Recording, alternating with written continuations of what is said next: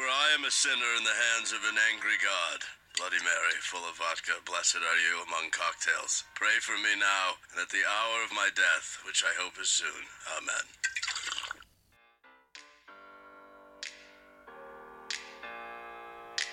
Open up the champagne, pop. It's my house, come on, turn it up. Hear a knock on the door and the night begins. Cause we've done this before, so you come on in. Make yourself at my home, tell me where you been. Pour yourself something cold, baby, cheers. Hello and welcome to Disgorged, a fun and spirited look at the world of wine and drinking. I'm your host, Zach Jabal, and on today's show, we talk about the queen of brunch cocktails with an old friend of mine, writer Andrea Grimes. But first, a thought. This is the time of year when we're barraged with every possible kind of trend piece, and the drinks world is no different. I've seen many pieces that look to predict what the coming year will bring, and hell, I even wrote one. They're mostly harmless, even if they're rarely right, but I did want to mention a specific problem that I have with that type of piece, which is that they're talking about a very narrow slice of the drinking population. It's easy for me as a podcaster and writer to get caught up in what's new and exciting, and that's why I'm thankful for my job as a sommelier, because it keeps me grounded in the reality of what people are actually drinking. Sure, my guests are more adventurous than they used to be, but I still sell more Chardonnay, Pinot Noir, Cabernet, Martinis, and Manhattans than anything else. Smaller, more cutting-edge places might have a different reality, but those wines and cocktails are classics for a good reason. They're usually delicious. So a trend piece that predicts the rise of a hitherto obscure varietal or spirit is really talking about a few tenths of a percent on the margins. Yes, big trends do emerge each year, and yes, some wines and spirits really do seem to capture the zeitgeist for a time, but we'd all be making money on them instead of speculating about them if we could predict those booms with accuracy. Instead of chasing trends, I like to see more restaurants and bars figure out their own identity, decide what they can do well, and focus on delivering those wines, beers, cocktails, or whatever they want to serve as best they can. They could start with a good Bloody Mary mix, as my guest would certainly appreciate. Joining me today on Disgorged is Andrea Grimes, a freelance journalist who lives in the Bay Area and thinks about Bloody Marys entirely too much. Andrea, thanks so much for joining me. You know, I right out of the gate, I don't think too much is a possible quantity when it comes to thinking about Bloody Marys. Thinking about maybe drinking, possibly. Yes, indeed. Yeah, they're delicious. They are my favorite thing.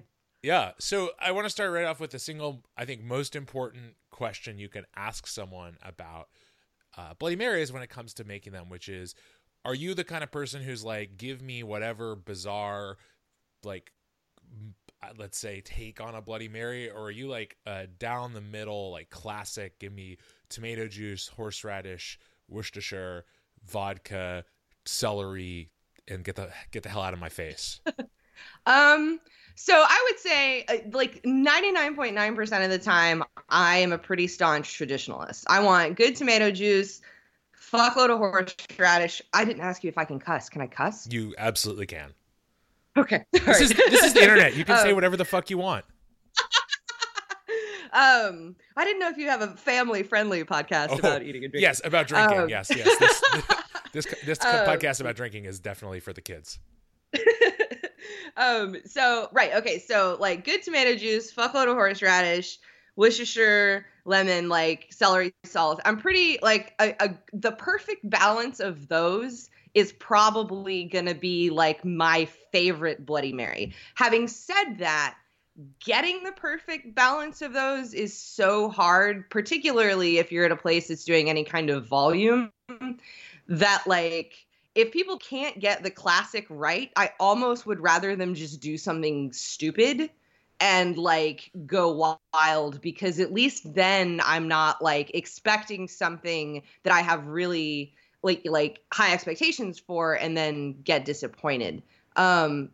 So like a great classic Bloody Mary is my favorite thing. I don't mind a weird one every once in a while. So how do you feel about alternate spirits? Let's start with where I think you see a lot of people go, which is like spicy, like pepper vodka, or God forbid, in my opinion, bacon vodka, or any of these other things. Like, because to me, like, I come down on the side of I like innovation if it's done well. It can very quickly go off the rails. But to me, like, pepper vodka, fine. I like spicy things, but anything else, I don't know. To me, it's just like now you're making something else that's not a Bloody Mary. It's just like a tomato juice cocktail, which sounds not as good.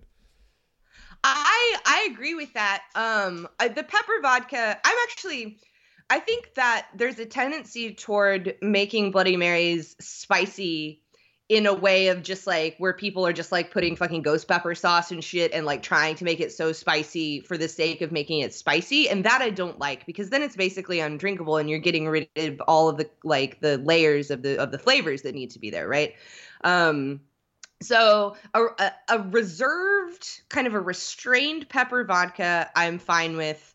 Regular vodka, fine. I actually think that like mid-range vodka or maybe even like slightly shitty vodka is fine in a Bloody Mary. I think that putting really nice vodka in a Bloody Mary is kind of stupid. I would agree. Like I always get when I make them at home, I always use Monopolova. Because it's like a whatever $20 bottle of vodka and it is perfectly fine, right? Monopolova is a really, really good just all-purpose at-home vodka. That's like one of the 2 bottles I have at home, and I have like 150 bottles of other things. I don't drink vodka much, except maybe in Bloody Marys, but Monopolova is like the one I always buy. So good call. So I really like that one. I will say, so I have extremely strong feelings against whiskey, aquavit. Any of those like really strong boozy boozes, I do have no fucking clue why you would want to put them in a Bloody Mary. They always taste wrong or weird. Like I've had gin Bloody Marys. I don't, as you're saying, like then you're having like a tomato juice cocktail. It's not really a Bloody Mary. I think that sake does really well in Bloody Marys. In particular, one time I was back home in Texas, and in my parents' town, it's dry. There's no liquor store, but they do sell beer and wine at the grocery store. And so I was like desperate, and I found some cucumber sake, and put that in Bloody Marys on Christmas one time, and it was actually quite delicious. And one of my favorite Bloody Marys, the Hi Hat in Austin, does a sake Bloody Mary that is also very tasty. So I'm cool with sake, and pepper vodka and regular vodka. Beyond that, I think people fly a little too close to the sun. Yeah, there's definitely some melting of wings going on. I think also kind of an important question about Bloody Mary, not so much construction, but consumption. And that is in your eyes, is the Bloody Mary a drink that you drink like on a, let's say, completely sober, or is it like, for you, is it reserved, as it often is for me, and I think for a lot of people, like, I am hungover, I want to drink something, but I want to drink something that is not going to make me feel worse. It's hopefully going to make me feel better. I mean, like, I would basically drink Bloody Marys as my only consumed beverage if in fact that were literally possible. I would drink them for breakfast, I would drink them for lunch, I would drink them for my afternoon tea, I would drink them for dinner. They're just my favorite thing in the world. That is impractical. So, I mean, I end up drinking them mostly when I'm hungover, purely because it's difficult to get a Bloody Mary at a bar outside of brunch time, which is a shame, really, because I think the Bloody Mary deserves better than to be relegated purely to, the 10 a.m. to 2 p.m. slot. But yeah, I mean, I would drink them all the time if I could. Like, I would be very happy having a Bloody Mary at happy hour, instead of a margarita or a beer. Yeah. Well, I think it is a little bit one of those things where I feel like if you go into a decent, like a decent restaurant or bar, and you ask for a Bloody Mary at, say, dinner service or whatever, and they're like, oh, I don't have, I'm always a little bit baffled by that, because like Bloody Mary mix, like, I'm not talking about prepackaged, I'm talking about making your own, is not really difficult. It takes 5 minutes and you can make a gallon of it, and it keeps for a while. It's not, and especially if it's a restaurant that does brunch, like, they're making Bloody Mary mix every week. I've had that experience, not so much for myself, but with people I've dined with before, and it's like, I just am always baffled. Like, what do you mean? Like, you don't want to make it? I guess that's okay. But like, to say you don't have it is like, now you're just lying to me, and that is not a good thing to do if you're in the hospitality business, especially when I know you're lying to me. Yeah.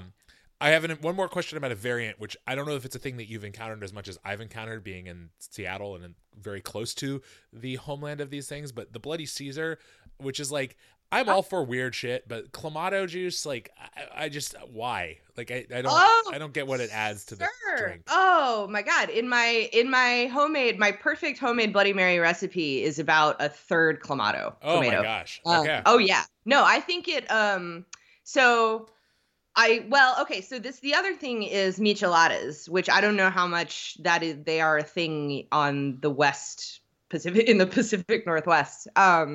But the michelada, which is basically a beer Bloody Mary, is extremely popular in Texas and in Austin and the Rio Grande Valley in particular. And so that's basically, it's clamato, really, and beer, and lemon and lime, some Worcestershire, some seasoned salt, maybe. It just kind of depends.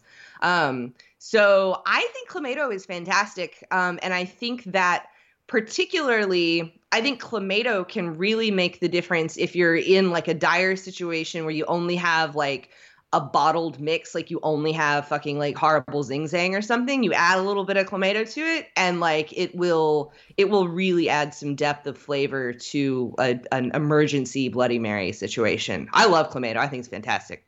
Well, there you go. I guess just simply not sophisticated enough for to appreciate, clam juice mixed with tomato juice. Seems weird. It's perfect. Oh, it's so good. Nothing against clams. Big fan.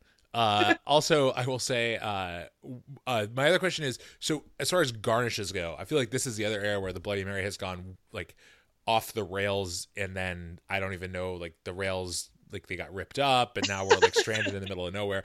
Like there's this thing in Seattle, and I think it's definitely not just a Seattle thing, because I'm pretty sure the bars that do it here have copied it, where it's like, oh, we're gonna garnish your Bloody Mary with a cheeseburger or a fucking chicken. Yeah, like again, like. To me, it's like, I don't know, it's like this weird combination of like the worst in like Instagram food porn nonsense, social media, whatever, with like the worst instincts of every like Guy Fieri knockoff. And I'm just like, what?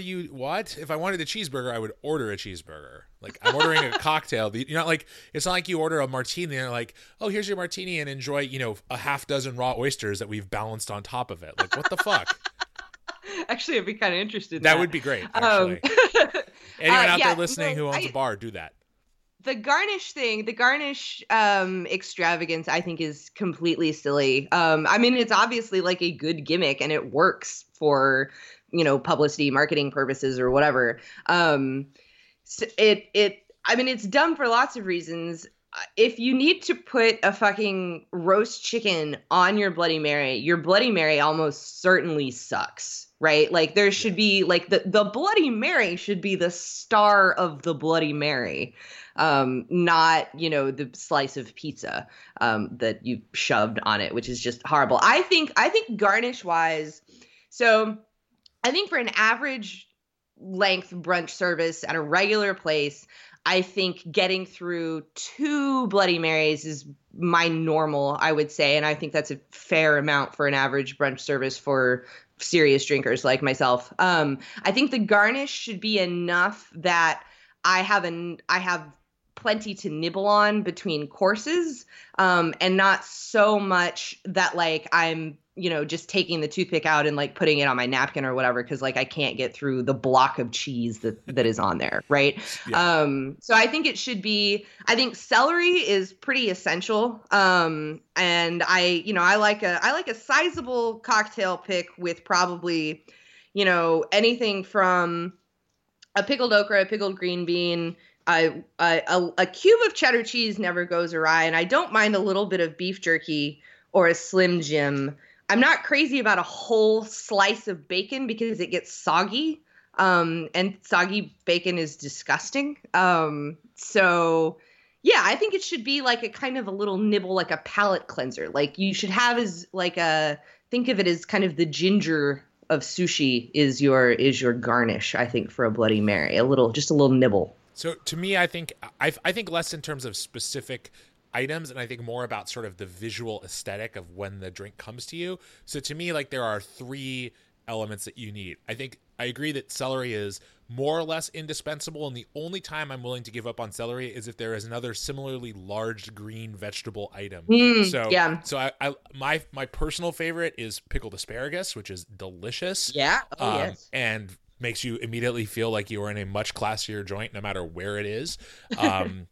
And pickled green beans are great. I also think so along with that, there has to be like a pickled element. So whether that's olives, the aforementioned pickled green beans, or asparagus, you can go crazy. And it needs citrus. Like I need a lemon, preferably a lime if I have to, because there's also this issue to me with like no matter how it's made, I always like a little bit of that sort of tart citrus, because inevitably most people's like tomato juice is, canned tomato juice, which is kind of on the sweet side, which is fine, but I need a little bit of an accent like to cut against that. So to me, it's like you want the Bloody Mary to come over and you want to see it coming. You want to see something sticking up out of the top of the glass. You want to feel like, you've got a little something else. Because when you're ordering a Bloody Mary, you're basically saying like, I'm ordering brunch, and then I'm also ordering a drink that is ostensibly a meal. So I'm just fucking going for it because I'm either hungover or I'm hungry or I don't give a fuck. And so I want it to look that way without it being like too in my face or too evident to everyone else at the table or in the restaurant that like I have some sort of horrible problem and therefore I need, I need a fried chicken sandwich on top of my Bloody Mary. Yes, entirely. I have also, at a few places had, in place of the celery, a nice robust, like green onion or scallion, which is kind of interesting. I would say like those are not great if the Bloody Mary mix is very horseradishy, because then you just got like a lot of that like side jaw tinge oniony, like it's maybe not super nice to anyone who might want to talk to you afterwards either. Right. But they're like surprisingly delicious if the mix is on the sweeter side. I had a Bloody Mary in San Francisco a few years ago that had just a little bit of sesame oil in it. Interesting. And that was really nice, and it had a green onion in it. And the green onion and the sesame oil really lent a nice kind of Asian twang to it. It was lovely. Oh, yes, that famous Asian twang. So I also have sort of a separate, well, it's not a separate thought exactly, but there's this other way of enjoying Bloody Marys, of course, which is not necessarily out at brunch, but it's making them at home. And you already kind of mentioned your own mix, which includes obviously Clamato. But I feel like where do you come down? Like if you go to someone's house and they're like, oh yeah, let's we're gonna make Bloody Marys, or like we're gonna have like a Bloody Mary bar, which is a thing that happens and can be great or also terrible depending on who's doing it. Like, is it hard for you to be like, oh God, like I'm gonna just trust that you know what you're doing, or do you like, I'll bring my own mix, thank you? I don't think any of my friends are so stupid that they would attempt to make me a Bloody Mary. I think they know better. If I somehow ended up at a non-public location where someone was trying to make me a Bloody Mary, that would be difficult. I could probably grimace through it if it was passable. It would be difficult to not critique it. This is like making me actively nervous thinking about the prospect of somebody making me a Bloody Mary who wasn't a professional, or myself. But no, I mean, like my solution to this, my workaround for this is basically, if somebody's having a barbecue or a football party or whatever, like I am just like, my contribution to this party is going to be the Bloody Mary mix. And I will just bring it myself, because it's there's nothing worse than getting to somebody's house and like seeing that fucking like generic brand Bloody Mary mix on the table, and like knowing that you've got 4 quarters of football in front of you and it's going to be you in that bottle, and it's awful. It's probably even better when they're like, Andrea, we know you love Bloody Marys. Look, we got this for you. And you're just like, oh my God. No. Oh, it's terrible. No, I'll just bring my own. I will say that like travel with a cooler or something. Seems like a good idea. I will say that from a personal perspective, that is galling. The more galling thing to me is margarita mix, because like, oh yes, it's even worse because it's like making margaritas is not hard. Like it's, right.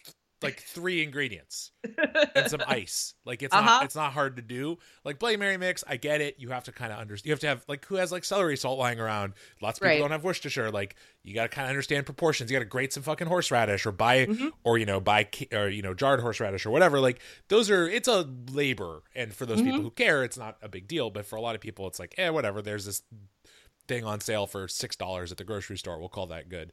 Right.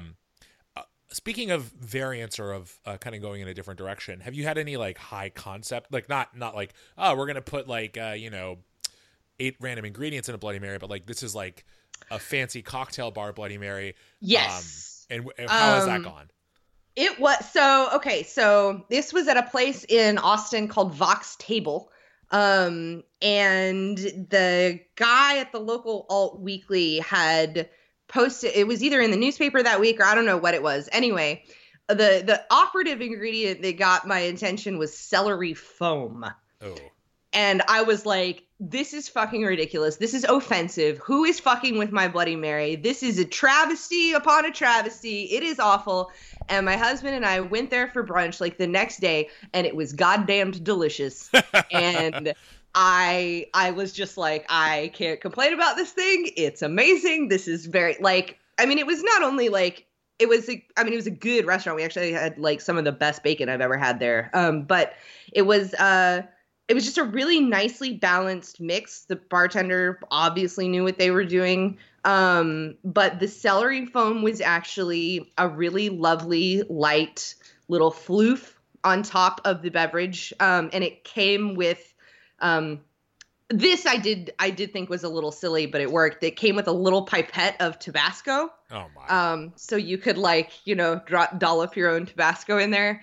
And it came with a little what do you call those? The little tiny cans or tiny bottles of High Life, those little short ones, the like oh yeah 6 I ounces. know what you mean. Yeah. It came with one of those for a back, which was kind of fun. So it was like kind of elevated but also unelevated. And I was just totally wrong about that celery foam. Like it was really fucking good. It's one of the best ones I've ever had. Oh, there you go. So I will say, like, it's one of those recipes or concepts that I personally don't like to mess around with, but I did once when I was bartending more play around. We got in a bunch of, the kitchen in the restaurant I was working at got in a bunch of fresh tomatoes, as we always do that time of year.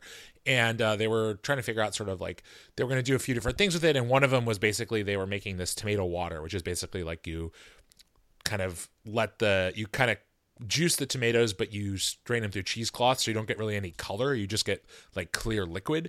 And we made like basically a Bloody Mary, but like served up in a martini glass. With like so I got like that celery water. I think we must have figured out, I'm trying to remember, this is years ago, so I don't have the recipe in my head. And it was like this very like, it looked like it wasn't quite a martini. Like it was, it had enough kind of going on in it that it wasn't like clear like a gin or vodka martini would be. Obviously mostly vodka though. And it was like, we would serve those to people and they would just be like, wait, where am I? Like, this is amazing. But it was like, it was so weird because it had so much flavor, and you would think looking at it like people would be like, wait, this is like a Bloody Mary served up. Like they kind of, like, people expected when you put on the menu that it was like going to be like this, just like a red, martini with like chunky tomato, whatever. Yeah. Right. No, that sounds lovely. Yeah, it was really good. It was like a pain in the ass to make. It took a lot of work. So it was like on our list for 2 weeks, and then we were like, yeah, we're done with this. But it was fun while it lasted. I put fresh tomatoes, if they're really ripe and delicious, I will put them in my homemade Bloody Mary mix. But I think a thing that most people don't realize, because most people are accustomed to bottled Bloody Mary mix or to just buying tomato juice or V8 or whatever at the store, is that tomato juice, like fresh tomato juice, is like, it's like brownish yellow, right? Yeah. Like it's pink. It's not red. And so I find that, like, I've posted pictures of Bloody Marys at restaurants which were obviously made with fresh tomato juice, and I've had like Instagram commenters be like, why is your Bloody Mary such a weird color? Like, ew, that looks gross. Like, no, it's actually far more delicious to have fresh tomato juice in your Bloody Mary, but it's not going to be that like bright red, strawberry color that bottled juice is. Yeah, the color that's enhanced with dye. Sure. Yeah. It's true. It definitely caught people off guard, but it does. Yeah. If we do it with fresh tomato juice, it does. But it's also like, I think people kind of expect that sort of a little bit sweeter, a little bit more kind of also like saltier, just kind of like processed taste that they can't put their finger on, but is definitely there. And it's like ketchup, right? Like you kind of, I can sort of turn my nose up at it, but I get why it appeals to people, and like it's what they're familiar with. And when you try and sell them tomato relish or something, they're just like, what is this? I want ketchup. Give me Heinz. Sadly. So changing gears a little bit from the Bloody Mary. I know this is like leaving your familiar ground, but having relatively recently moved to the Bay Area, are there like significant differences in just drinking culture that you've noticed from there versus Texas? I've noticed that beers are $9 goddamn dollars. Oh yeah, well, that's everything. So it's January, right? So I know it's like the foggy, rainy season, especially. I really miss patios. Patios in Austin and Dallas, which are really the places that I truly came into my drinking identity. They're just perfect. I mean, and when the weather is nice, as it will, I think, eventually be here on the little island I live on, I really would like a nice patio to sit upon. I haven't really found one yet. So if your listeners have recommendations for patios in Alameda, that would be great. I find, obviously, people are really fucking into their IPAs here, which I could do without, to be honest with you. I like some. I can have one IPA every other month, and I'm fine. I don't get the hop craze entirely. Yeah, I don't know. I need to do some more thorough bar hopping, I think. I've been surprised with the lack of dive bars in the East Bay in particular. They're here, but they're kind of hard to find versus like I feel like in San Francisco there are many, many dive bars, and in Austin is just like fucking crawling with them. So yes, those are my initial observations. Interesting. Yeah, I think one of the big things, I mean, that West Coast sort of IPA lust. One of the few things I've written, I've only written a few things in my life that got a lot of hate mail, and one was basically just me for however long as my column was, just ripping IPAs and like I mean, I wasn't doing it because I was like, oh, let's generate some controversy. I was like, these are dumb. Like, especially like it was kind of like what you're talking about weirdly with like, well, it is not weirdly. It's a very similar, I think, sort of mentality. It's like what you're talking about with the Bloody Marys that are like, let's make a ghost pepper Bloody Mary. Like there's this idea of like, if we just hit you with all the flavor, then you'll be like, this is good. And it's like, I don't need like to see how many IBUs you can fit into a beer before it's like no longer even remotely consumable. Like, I'm a huge advocate in general in almost all things, especially drinking related, of balance. And so like if the only thing I taste is like, if it just smells like, if it just smells aggressively citrusy and it tastes like just nothing but bitterness, like, and it's 8.5% alcohol, like what the fuck are we doing here? Like, that's just, it's a science experiment. It's not really a good beer.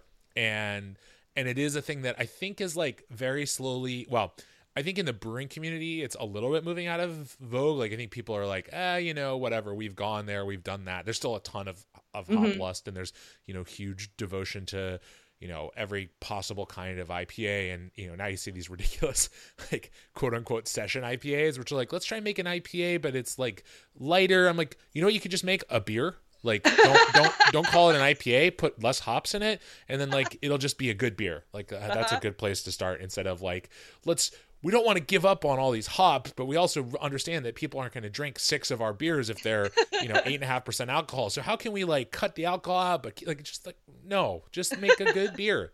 And people who drink nothing but IPAs drink something besides IPAs every once in a while. You will be better for it.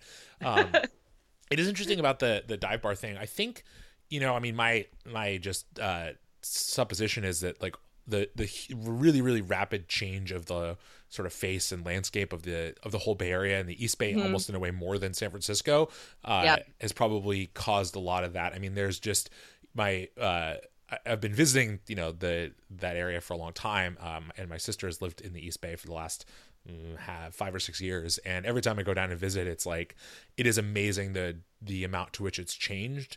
And obviously the prices and the kind of incredible spikes in rent and things like that have a lot to do with it. I think just the culture, dive bar culture is its own thing, and it requires a certain kind of population, a certain sort of aesthetic to sustain it. And whether it's dive bar because that's the only place that certain people can afford to drink, or it's because that's the sort of aesthetic that a certain person craves. Like, yeah, that doesn't shock me. Although I think there probably are a few out there, and we'll see if a listener can chime in with some recommendations. So yes, indeed. Yes. Is it also like I would guess that the other big change is that, like, I mean, this is going to sound possibly a little bit biased, but like, did you go from like, oh, I guess, yeah, maybe we should have wine, to like that?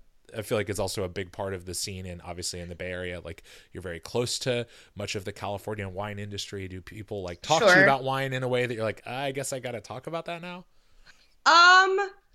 Yes. So my husband and I started getting into wine on purpose last year. After I happened to watch that Somm documentary on Netflix and was like, this is hilarious. I have to know what these people are like obsessed with. And so we've done a little wine self-education, which basically is like, I would just go to the wine shop and be like, tell me what to buy. And then the people would tell me what to buy and I would buy it. I am excited about being so close to Napa and Sonoma and all those things. We did a day trip up there with our friends who came to visit last week.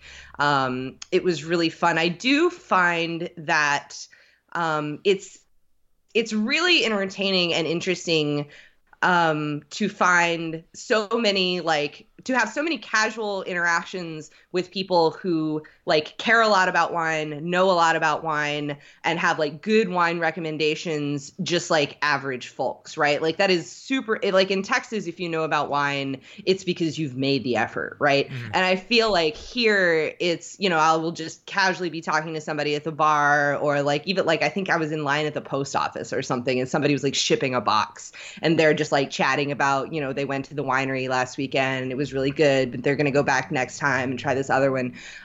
So that is fun. Like, people almost talk about it here the way you would talk about like a local sports team. Yeah. Which is kind of cool. Yeah. Yeah, it's interesting. I think, especially with California, and the Napa and Sonoma areas in particular, it's like it is so a part of it's a cultural piece there that is interesting and feels like very connected to just sort of what it is to be a resident of that area, I guess. But it is bizarre because I will also tell you, like, as someone who works in the wine industry, going down there, and especially like, I've gone to both Napa and Sonoma a few different times, and you kind of have, they're different, and depending on where you go, you can have very different experiences. But there is something about the like very large, very well-known winery estate that has just like busload after busload after busload of people on tours rolling up, and it's just like, it's this weird, it's like a vaguely kind of like adult theme park kind of vibe that I find a little bit, and it's not just in those places, it happens in lots of wine regions. But I find it is so weird because it is just like, I love wine and I enjoy sort of the process of tasting it and going in and exploring it. And I understand that, many people are not interested in taking it as seriously as I take it. If they were, I wouldn't have a job.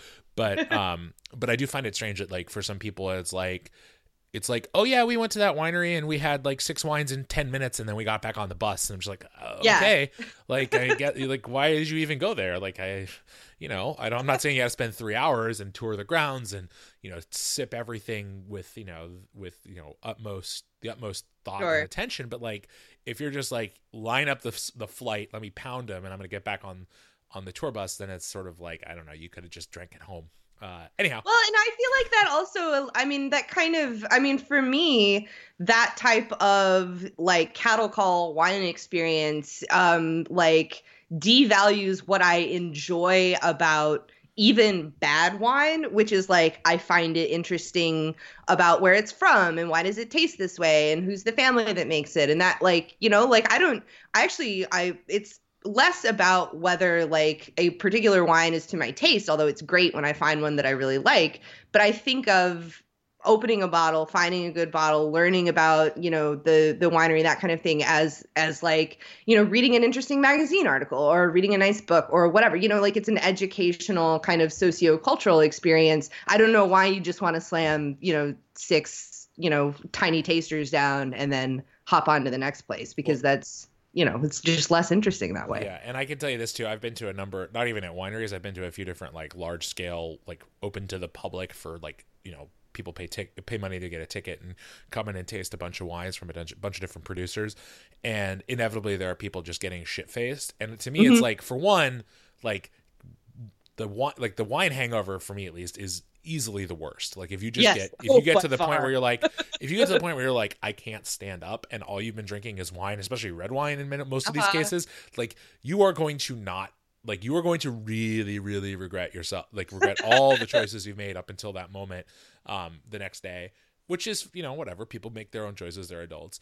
It's also just like, there's something unseemly to me about like really drunken people who are, like I'm 33, and to see people who are like, 10, 15, 20 years older than me, like slurringly asking a winemaker who spent like years on this wine, like, I have some more red wine, and then just like sloshing back. I'm just watching this whole interaction. I'm just like, oh my God, I am amazed that they don't just say no. I would be like, it's no, not like, very dignified. Well, and it's just like it's like, it's so insulting to the person who made that wine, especially because in many of those cases you really are asking like literally the winemaker, not just some person who works in a tasting room, or not just a person who works for the winery. Like there are a lot of those cases where it's like the winemaker, because it's a smaller winery, or they take those events seriously. They want to, they want to be there to see their, to interact with their public, etc. And I'm just like, man, it's like, that's like going up to, I don't know. I'm trying to think of a good analogy on the spot and it's failing me, but it's like, it's like going up to, it's like going to the symphony and drunkenly going up to the conductor and being like, play Freebird! Like, the fuck is wrong with you? Like, comport yourself like an adult, which I feel like is the thing I should say to people more often in my life, because it comes up so often. I'm just like, how are you an adult? But that's another podcast. I think we can revisit another time. Indeed. Anyhow, Andrea, thank you so much for your time. Really appreciate it. Great chatting with you. And keep an eye out for some interesting Bloody Marys in the Bay Area, and report back, I guess. And you. Thank you so much. Cheers. Thanks again to Andrea Grimes for joining me on Disgorged. You can find Andrea on Twitter at Andrea Grimes. And if you're doing the whole social media thing, you can follow me on Twitter and Instagram at Zgeball. That's ZGEBALLE. Or on the internet at vinetradings.com. That's Vine with a V. Thanks again for listening to Disgorged, and cheers.